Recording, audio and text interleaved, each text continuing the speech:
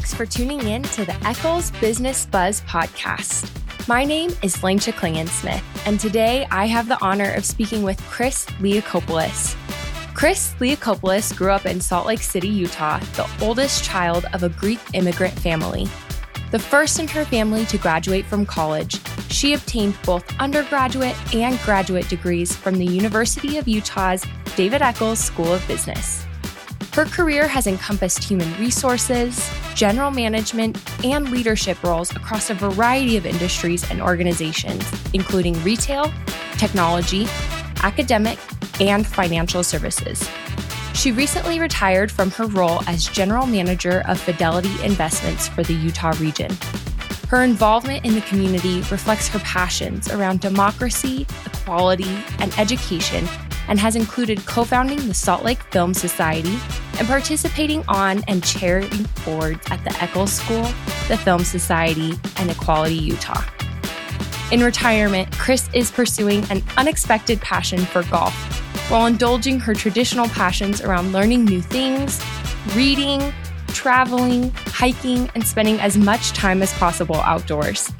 Chris also participates in some management and leadership consulting volunteer activities, as well as board service with the Eccles Advisory Board. Chris and her spouse, Mona, live in the best neighborhood ever in Mill Creek, Utah. Welcome to the podcast, Chris. Why, thank you. It's a pleasure to be here today. We are just so excited to have the opportunity to chat with you more on the topic of perseverance. Sure. I have to say, it's probably one of my favorites. I actually think that my ability to persevere and be resilient, although I didn't know it at the time, but I actually think it became one of the big difference makers for me. Oh, that makes me so excited. You know, at the beginning of each season, as we go through and formulate our guest list, we brainstorm who could really speak very vibrantly on these different topics. And when perseverance was thrown out, it was hands down, Chris Leokopoulos has got to be on this season of the Eccles Business Buzz. So I was just thrilled that you were able to join us because you were a must-have. I appreciate that so much. And I feel a little overwhelmed by that expectation.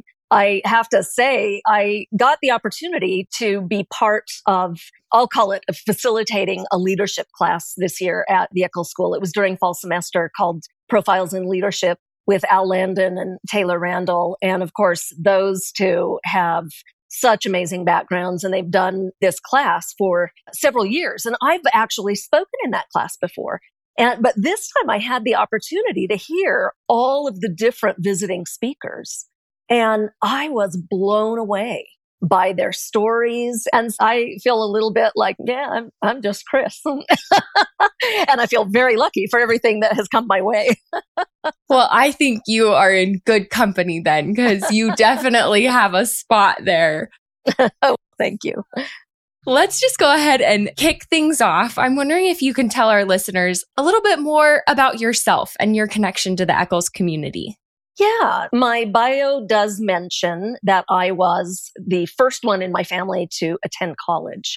So we have a really small family. My dad came over from Greece in 1956. His great aunt and uncle, or his aunt and uncle, my great aunt and uncle, were in Park City as part of the Park City mining boom. That's how they landed in Utah. And then my mom was born to immigrant parents down in Price, Utah, and who were also part of the coal mining down in Price, Utah. So that's my lineage here in Utah. So we're recent immigrants. It all happened in the 20th century. So I'm very close to that immigrant past and the idea that, as it is for every immigrant, the whole thing that drives them to leave every comfort they've ever known, to leave their families. My dad had to quit school in 8th grade. He was able here to get his GED, plus then go to a couple of years of community school, community college. But he didn't get to go further than that. My mom desperately wanted to go to college and was unable. In that immigrant family, my grandfather didn't believe that a girl should go to school.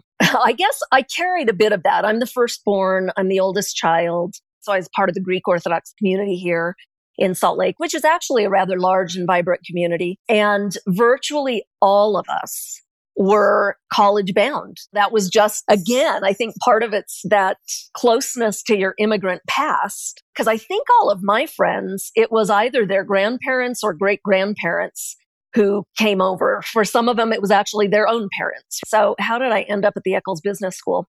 I graduated high school in 1980. So the only thing that our high school counselors told us to take was the ACT exam, basically so you could get into the University of Utah or BYU or the various colleges in Utah. So I and my pals, we were all set to go to the University of Utah. My first 4 years at the U and I had a ton of credits, right? When I graduated with my undergrad, you needed 183 credit hours. I had 280 or some crazy thing like that. Oh my goodness. Yeah. It's because I came in with AP credits, but I also decided to just study the sciences. I was going to go the medical route initially. And just as time went on, that became, in my mind, it became less and less feasible. I was putting myself through school. I was doing scholarships. I was working, doing everything that I could to avoid debt. But also, I knew my parents couldn't afford to pay. And so I always had it in my mind, I've got to do something where I can make money. That's my biggest thing. When I started making my own money, when I got my first job and started making $3.25 an hour, which was minimum wage at the time, that literally was almost double what I knew my dad made at his company jobs while the family was young and growing. And so here I was, I looked at this paycheck for full time at $3.25 an hour. And in my head, I literally said, gosh, this won't buy much.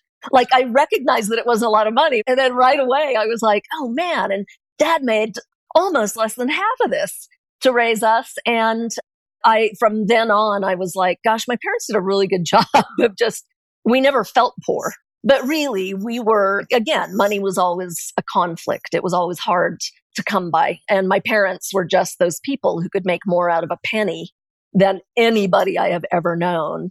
So growing up, I had this thing. What an inspiring trait. It really was. And I am my parents' kids, even though now I spend like crazy and because I made good money. Now my dad is still alive and he'll come to the house and he'll ask, what's always on his mind is, what did you pay for that? How much did that cost? And he's all worried, right? Because he's thinking I'm going to run out of money. It was no brainer that I would go to the University of Utah. But in my fourth year, I kept thinking, you know what? I was actually in the College of Nursing. That's what I had decided at the time because I knew I could get out with a bachelor's degree and still get a job as opposed to medical school, which again, I kept just thinking, that's hard. I don't know how I can go through that and pay for it and not make any money all that time. So that was a driver of the decision. With nursing school, I found myself constantly thinking, I'm just going to get this degree and then I'll do something else, which I heard myself think that one day. And I was like, what am I thinking? It's not an easy degree to get. And it prepares you for a specific career. And if I don't want that career, why am I doing it? So one winter morning, it was the first day of winter quarter or semester or whatever it was back then. I'm driving to school and upper campus was a right turn to go to the medical facilities and the College of Nursing. Lower campus was everything else. Literally, I'm driving and I decide to go left. And that started it. I consider my graduate degree the time when I really joined the Eccles community because graduate school was totally different than undergrad school. I was a little older. I had taken 3 years between undergrad and graduate. I had my first really professional experience in being hired as a manager. I had developed some of my perspectives around what was important. And so I came back to school in the graduate program. It was a degree that sort of parallel tracked to the MBA at the time. It was a Master's of Human Resource Management. And I then ended up with a cohort that was fantastic. And I'm friends with, or I've been colleagues with ever since that time. And I graduated from grad school. I think it was 1990, if I remember correctly. And I've gotten jobs because I knew those people or was in class with them, worked on projects with them, did an internship with them. Like from graduate school on, my jobs always came because somebody gave me a phone call and said, we have something open. I talked to my boss about you. I think you'd be a great fit. And that's how I got every single job, again, upon graduating from grad school. Wow. They say it's all about who you know. And that was a case for you. Yeah, which I would have never guessed. Being a first-time college goer, I always thought you have to do it all on your own. And that's how you're successful. And don't get me wrong, it is so much about both your commitment to just getting through it, as well as your commitment to excellence, your commitment to doing the work necessary to get through it. So I have been a hard worker, but when I finally figured out this is the way the world works, you create relationships. And that's actually, and your job, my job was to develop my reputation for excellent work, for being a good team member, for basically making it easy for people to say, hey, you know what? I heard about an opening and I think you'd be great for it. And I know so-and-so. If you'd like, I can give them a call. Like that's what kept happening. And I've tried to pay that back a lot to students at the school over the years who I just keep remembering that both scholarships got me through. And then this idea of you don't get there on your own alone. You actually get there because of circles of people and connections that are willing to help you. Yeah, absolutely. Well, and the importance of building those relationships and maintaining them. It's hard work to stay in contact with people, especially as everybody goes through life changes at different rates. And yes, that's just incredible. You mentioned it a little bit, but I'd love to hear more on what inspired you as a first-gen student to take that leap. So I knew as I was growing up, because I saw my mom, she was a full-time mom and she needed to be because one of my brothers had some challenges. And so again, days without cell phones, my mom had to be by a phone and she had to be ready to go the minute the school called, or she really took on the brunt of our family in general, like so many moms actually do. But I saw her really struggle. And as she grew older, the struggle became even greater. She hated the fact that she did not make her own money, that she was dependent on my dad, and the fact that money was always a bit of conflict in our house. So early on, I determined that I wanted to make my own money because I wanted my own freedom and independence. I often say, you know, what I think about life. I think life is this long road full of potholes and bumps, full of bumps in the road. But when your resources are really constrained, those bumps in the road can become major potholes that throw the tires off the car. I just knew that college was the thing. And it made it easier that my peer group knew they were going to college too. I wasn't standing out there on my own. Now, my parents were very supportive because that's what they hoped for, is that I would go to college. But it's interesting that you say, so often your family doesn't understand what it takes. I came upon this poem years ago. It's by Mary Oliver, and it's called The Journey.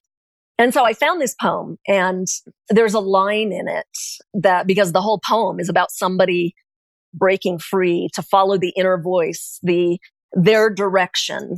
But the people around them are nervous about that. They're upset about that, right? Because you're upsetting the equilibrium that everybody knows. And I think that's what can make it hard for parents of first generation college goers, because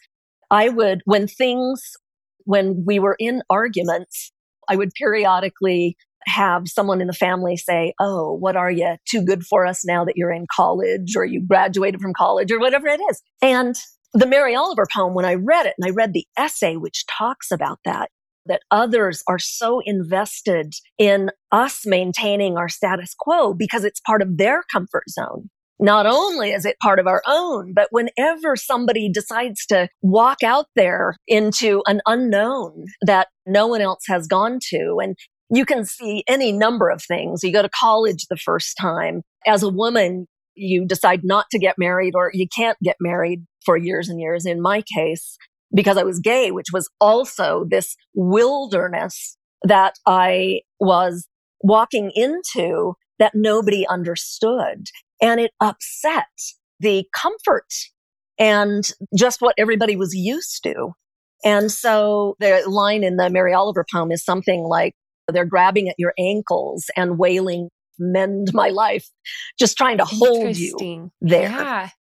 And so I would say that was the challenge, actually, in continuing to persevere, is just believing in my own path and my own direction and those early values, that value around, I want to be independent, I want to be free. And I saw that sort of economic independence, financial independence was the real key to all of that. If you could offer a piece of advice to first generation students, whether they're in the midst of college right now or getting ready to go into their first year, what piece of advice would you offer them? I would say try really hard to build your vision of why you want to be at college. So for me, I knew that financial independence was really what I was striving for ultimately. And I valued education. But I knew that without the actual degree, that I wouldn't be able to achieve that long-term goal. And so the degree was an achievement, absolutely. And it was something that made everybody proud.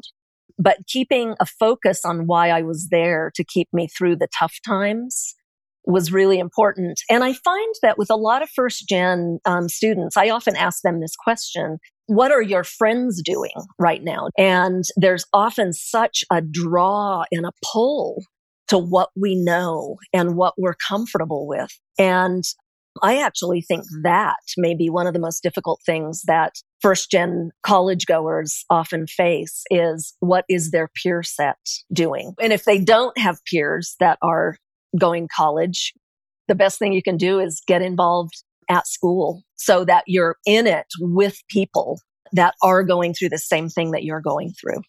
Oh, absolutely. I think that is part of the reason programs like Opportunity Scholars and First Ascent have been so successful, because it just helps to build that community of peers when you might not have any in the beginning. Absolutely. And they have mentors then. If it's Rich and Victoria, and I don't even remember all the people in that office, but that are so amazing and really recognize the challenge that these new college students, new in the biggest sense of the word, right?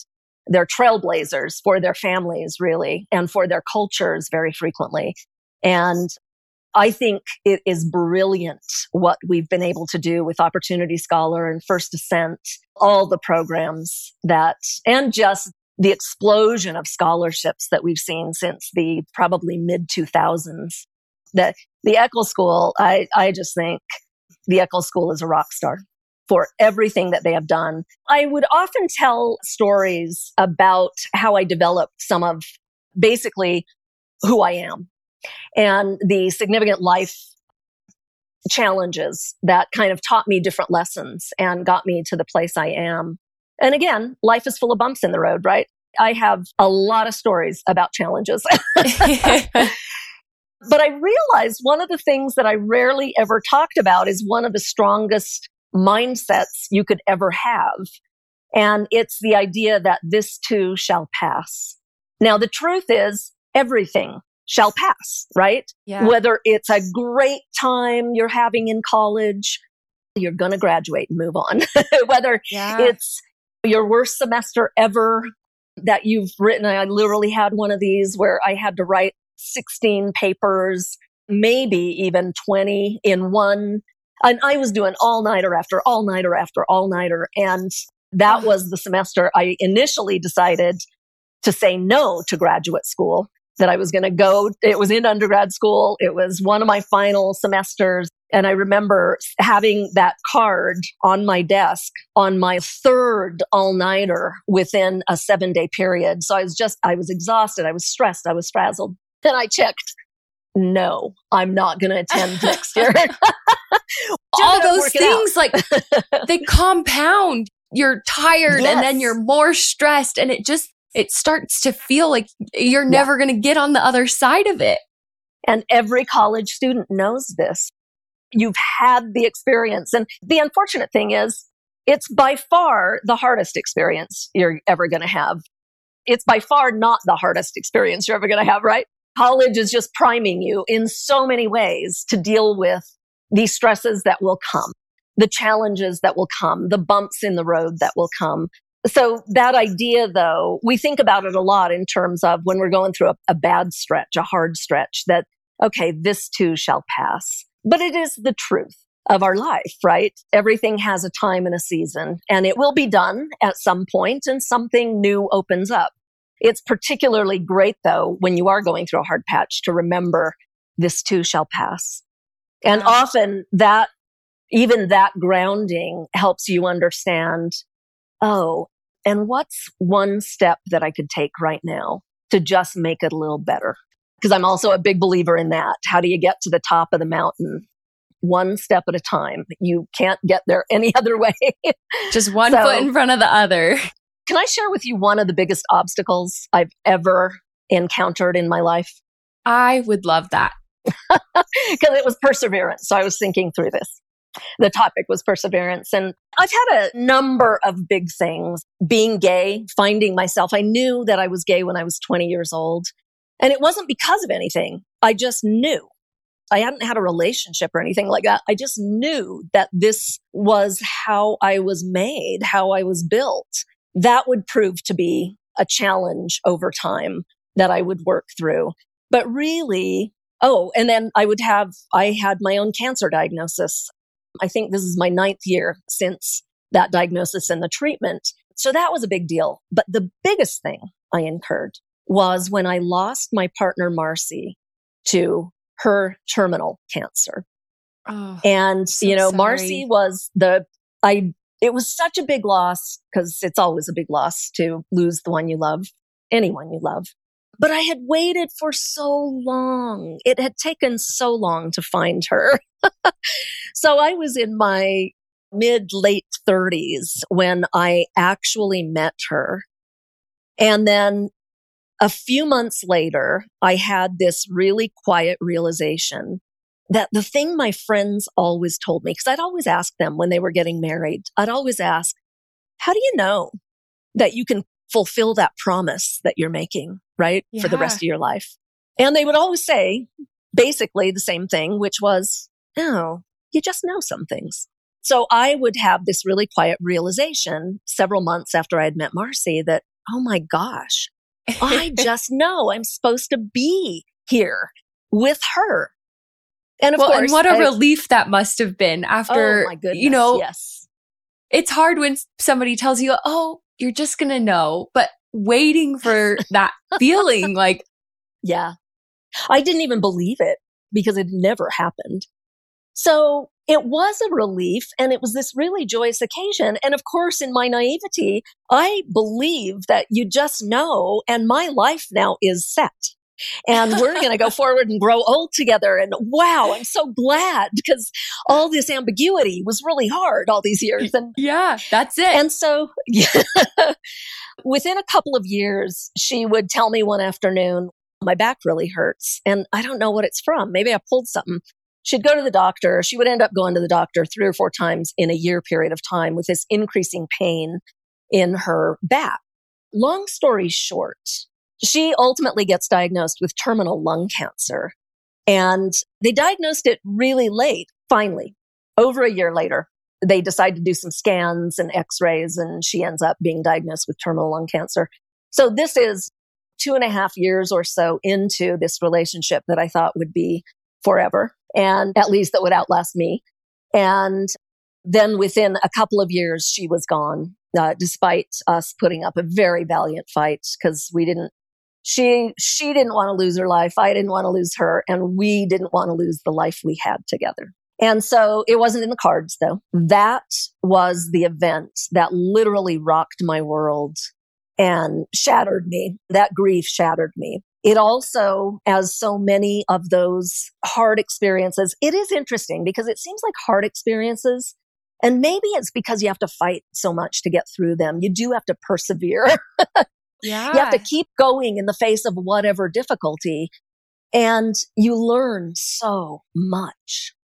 I knew coming through that process and then going through all of that grief, which was a multi-year process, And really, it never leaves me. It's always there somewhere, but I've recovered so much because this happened now. I think we just passed her 16th year of being gone. And I remember in those early days, really, sometimes it was as much as I could possibly do to just breathe and think, I got to just put one foot in front of the other. That's what I'm going to do. I also became very attuned, though, to this idea that there's no day but today. I was with her when she quit breathing, and that is a momentous time, especially the first time you witness it. And for many months and even years after that, and the reason I tell the story is often to remind myself of this, I would wake up and just think, staring at the ceiling, I'm alive and my heart is beating. And most importantly, I'm not doing a thing to control that, right? Your heart beats outside of your control. Your heart most often stops beating outside of your control. That's not what you have control over. What you have control over is, I've awakened, I'm alive, and my heart is beating. And now my choice starts.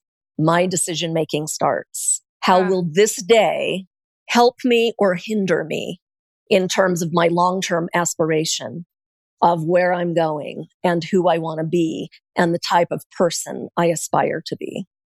There are so many things that factor into, will you get the right diagnosis? Will they be able to treat you? And in her case, the answer was no. In my case, I just couldn't have been more fortunate when I ultimately got cancer, because they knew what I had and they had a treatment protocol for it, and it didn't take a year to diagnose.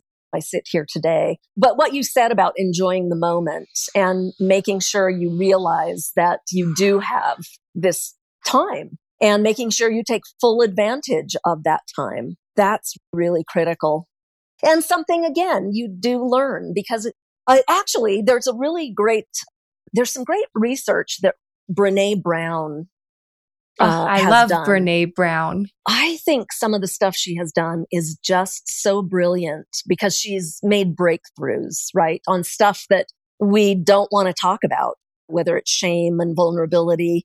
In this case, I heard her talk about this. She was doing some research on resilience. So I'm thinking it might have been that book, Rising Strong, where she was writing about this. Yeah. But she said she actually talked with multiple people who had gone through a lot of things, but they hadn't been undone by them. They found their way back. And that concept of just realizing that this is a point in time. This is a point in time, and the worst of it particularly is going to pass. And I'll be able to see more clearly at some point. You bring your whole self wherever you go. There's no such thing as, I've heard people say before, I'm this type of person when I'm working, but I'm this type of person when I'm not. I don't buy it. I think we're one whole person. And when we think we're being really different, we're probably kidding ourselves in some way. Yeah. Oh, that's such an interesting way to think of it. On those days where you were really struggling to persevere, and, you talked about just trying to put one foot in front of the other, how did you persevere through that? What strategies, what tools did you lean on through that time? Yeah. So again, and this is in part my way, like being able to be productive. Short tangent story. When I got my cancer diagnosis and we found out I needed a course of chemotherapy, I remember my oncologist said, because I was worried, I had a big responsibility at work. And one of my first questions was, can I keep working? Will I have to take a lot of time off? And he said, you know what we find? The people who can keep their lives as normal as possible are really the people who go through this the very best. Interesting. Yeah, but I would have people tell me at work all the time, oh my gosh, I think had it been me, I'd just take 4 months off and not try to work. And I realized, that wouldn't work for me, because all I'd do is obsess about everything. Also, the worst thing you can do when things are really difficult is isolate yourself.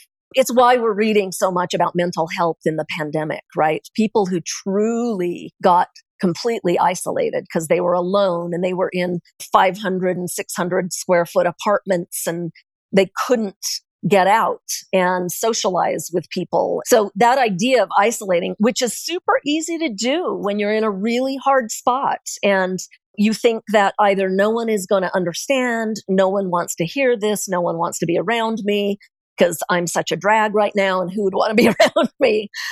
That can be one of the most challenging things. And you got to fight. If your instinct is go down that rat hole, and mine is because I'm basically an introvert at heart, fight it. Because the very best thing you can do is find yourself with people. And when I was going through this tremendous grief, I basically told a number of my friends, I can't stand to be in my house. On the one hand, I don't want to ever leave it, but on the other hand, I can't stand being there right now. And so I just need some support. And they were just fantastic. And part of that was, I think, my honesty, which I'm a big fan of honesty as a tool, honest communication. It can be very challenging, but especially in times like that, where you're on the brink of being fully overwhelmed and buried by challenges and difficulty. Being able to be honest with one person, more people, whatever it is, can really pay off for you and your ability to get through. Earlier, you described being gay as walking into a wilderness. And I think many people in minority groups, whatever that might look like for you, you fall into a few of those, being Greek and being female in finance industry, being non-Mormon in Utah, being gay. What has your experience been like in all those minority groups? Yeah, there are so many positives that came from my early experience of being from this Greek immigrant family. If you've seen my Big Fat Greek Wedding, there's a lot about that show. I always say was my life. Weird food for lunch, and my parents didn't make columns like the Acropolis at our house, but we had a real Greek household. And I was in elementary school. I was one of 3 non-Mormon kids in my classes. And it was the days where parents had no compunction about sending birthday invitations to the kids in the school class, because all the kids in the school class were the same kids in the primary class at the church. And that I wasn't part of that. And so there would be me and 2 other kids who wouldn't get birthday invitations.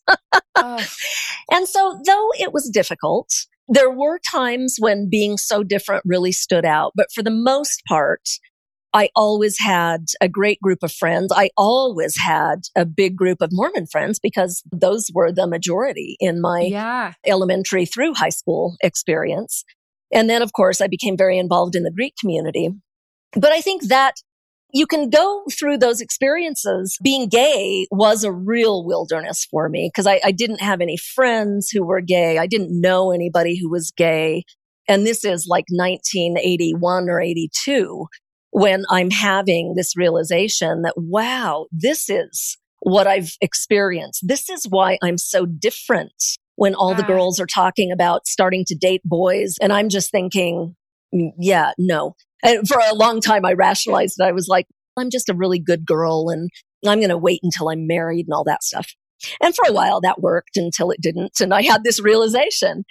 And for a long time, how I dealt with that was just compartmentalizing it. I never told a soul. I isolated myself in it for years. But then it wasn't very long after. So it took me like 6 or 7 years to tell somebody. And it wasn't very long after that I started to meet different people where I came to this realization where I was like, wow, if I weren't gay, I would have never met that person.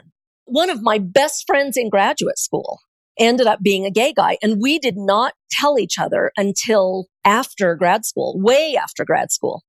He was coming. He was coming back to Salt Lake to visit. And he called me and he basically told me his story And I've often adopted the metaphor that he gave because I found it so powerful. He said to me, first of all, you mean enough to me that I want to tell you this thing about me because I want to hopefully keep you as a friend. But if you decide that you can't be my friend, then, that's just something I'll have to deal with. And then he says, I'm just going to say it out loud and then we'll talk about it. And he says, I'm gay and I have a boyfriend and I'm coming back to Salt Lake and I want to see him and I want you to meet him. And so it takes me like 5 seconds of silence to go, oh, me too, but I don't have a boyfriend. And, I've so often reflected because that person is still in my life today and I count him among my most treasured friends. He knows so much about me and the entire path that I've been on. And I sometimes just realize, had I not been gay, we most likely would not have struck that friendship. And it's been one of the most important things in my life. So there are gifts everywhere. It was a wilderness and there were a lot of challenges walking that road. I've gotten to the point in my life where even though I've had a lot of different hard things happen, like everybody does, I've had so many amazing things. Speaking of maybe feeling like you didn't belong, did you always feel like you belonged as a female in the finance industry? I imagine it was really hard. Yeah, for the most part, I was always the only or one of only 2 or 3 women in a major room, 20 people, 40 people, whatever. And I got a lot of feedback early on that as much as I could act like one of the guys, the better, because that's what we all got in those days. If you could just be like a man, it would be a lot better, which again, for working moms who are needing to put dinner on the table that night, that's nothing that you can talk about. That's nothing that can come into the equation. And it was a horrible thing and a horrible environment to put people in. I didn't even incur a lot of it, again, because I didn't have kids. I actually think that women who did have kids had a much more difficult time because, again, you just weren't supposed to acknowledge that kind of thing. If you showed one moment of the way the corporate environment looked at it was weakness in being a parent, then you weren't going to be a go-to person. You weren't going to get the assignment that helped you demonstrate that you could get to the next level. And there are all kinds of ways that holding people on the fringes and giving them subtle cues that they don't belong as they are. They need to change things. For women, there's all sorts of stuff. Your looks, the inflection of your voice, your laugh, your whatever it is. Everybody has an opinion on how you should be different in order to fit in. I think that today we're coming more and more to a time of really recognizing how ludicrous that all is. And there's empirical research that talks about the value of diversity. There's just I could sit in my chair and see these amazing things that were either happening or not happening because we had diversity or maybe we didn't have enough of it. So you see it all over. And I think particularly larger companies are willing to accept that now. What I would say to anyone in a marginalized group who finds themselves at the table, it's really easy for us all to feel like we're imposters, that somehow we really don't belong.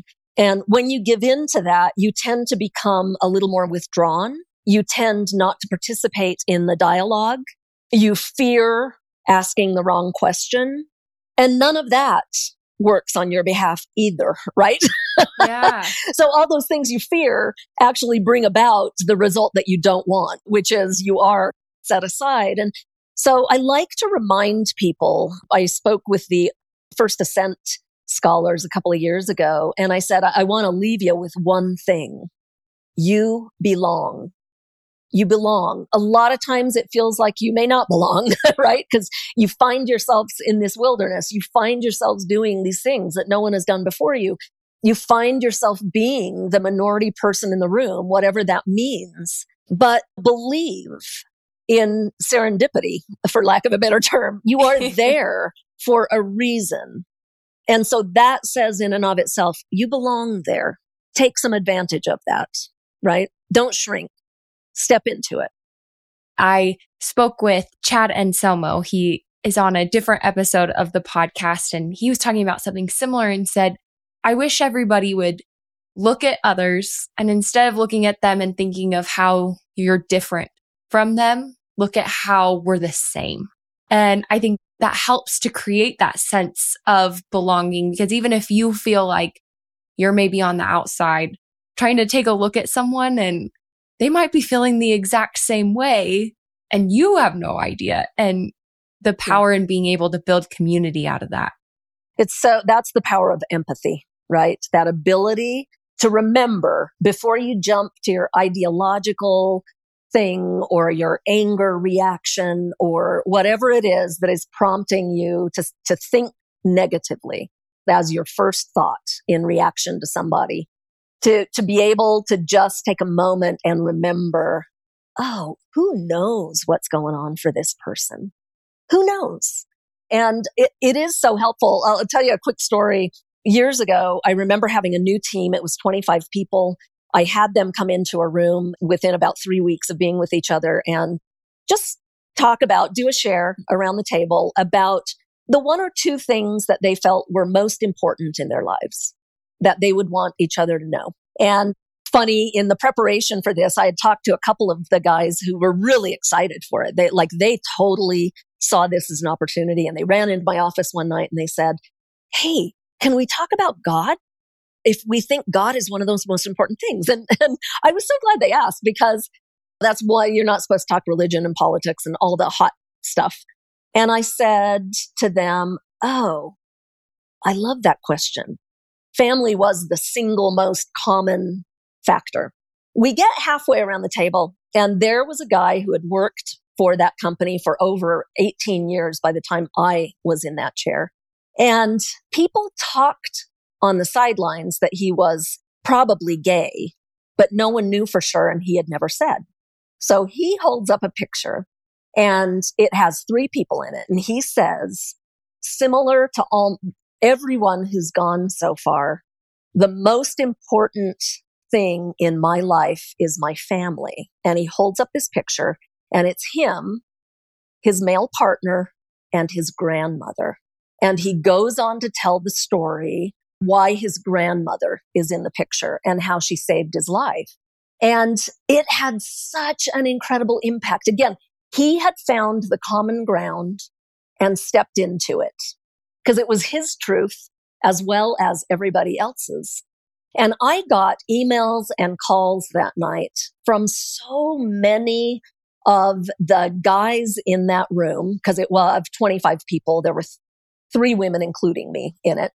And the guys were the ones, and I remember one specifically, he called me that night and he said, I drive home every night to Ogden. I commute from Ogden. And so I've got a 45-minute to an hour drive, and I do it with the radio on to just let go of everything that's happened at work. And he said, I drove home in total silence, just reflecting on the idea that people trusted me so much to tell me the things that had come out around the table. But I think it's just a great example that when you do get people to talk about their most important things, so much of it overlaps. And it doesn't matter what religion or what political party you are. Your day-to-day life is so like so many other people's. Yeah. How did you see that impact that team positively? I imagine they all felt closer after that. Did you see that impact their work? Oh, yeah. New relationships were forged, and people were more likely to go out of their little clique of the 2 or 3 people that they constantly engaged with. People would tell me years later, that was one of the most impactful experiences they ever had, because once we shared something like that, something a little personal, we made that investment in each other. Then when staff meeting came and I needed a discussion, I needed a decision that I wanted some consensus on, people are willing to give their opinions and to hear others' opinions. Like, it just paid so many benefits to us. I would often repeat that activity because I really saw the power of teams at that point, and teams that are really engaged and interested in each other and will look out for each other. That's where the power comes in. Yeah. Oh, thank you so much for sharing that. I'm so glad that you did. You had just such an incredible career at Fidelity, and really your career as a whole with leadership opportunities and all the things. And you retired about 5 years ago. Mm-hmm. This will be my fourth year, actually. Okay. 4 years ago. And before our interview, you talked about loving retirement. And I don't blame you, but I'm curious to know, what have you found to be fulfilling in retirement? Yeah. So first of all, when the opportunity came up, it was 4 years ago, and I had to make a decision really quickly because this was an early retirement offer that Fidelity Investments was making to its employees if you met certain criteria around years of service. There was an age requirement, etc. I met the age requirement just barely, which is then when I called Mona and said, oh my gosh, I just got this email. You have to be this age by June 30th. I turned on June 9th. That's my birthday. So I was like, I think it's a sign from the universe. I'm going to do it. And then I grappled with it a little bit. Am I ready? Is it going to work for me? What if I don't have enough money? And a lot of times with retirement, people get a few years. It starts in your head. You're thinking, you know what? I think I'm coming down to my last 3 or 5 years. That's my goal, to get out in 3 or 5 years. And for me, it was 3 months, basically, from getting the email to walking out the door. And so It was a really big deal. I loved the people I worked with. I loved that company. It gave me so much in my life, professionally and otherwise.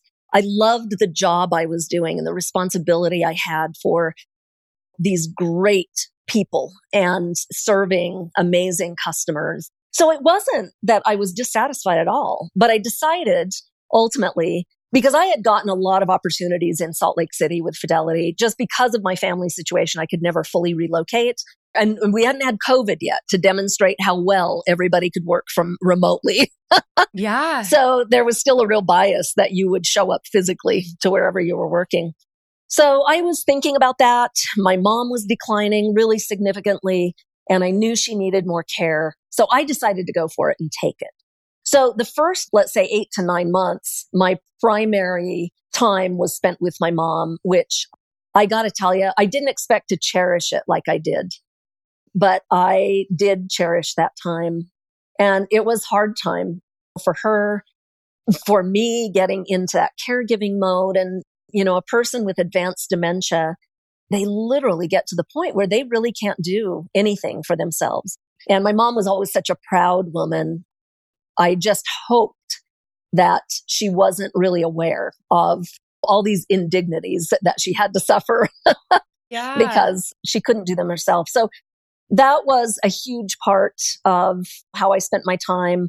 I did take golf lessons right from the beginning because Mona absolutely loves more than anything in life to golf. And I thought, if we really want to spend time together and see each other ultimately in retirement, I should take up golf. And so I found I love it. I really love it. So that's been so fun. I think the idea, though, that I have loved so much is being the master of my universe. Because I always had jobs where it really was a 24/7 responsibility. And I had a pager from almost, I think, the time I walked into Fidelity, because we were a 24/7 operation here in Salt Lake.